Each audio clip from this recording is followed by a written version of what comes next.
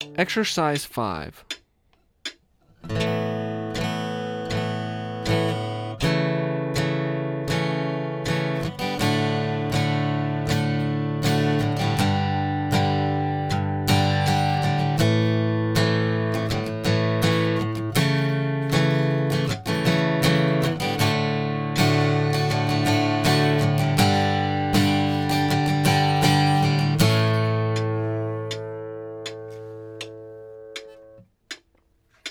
You can experiment using different chords and different slash chords in songs that you've played already.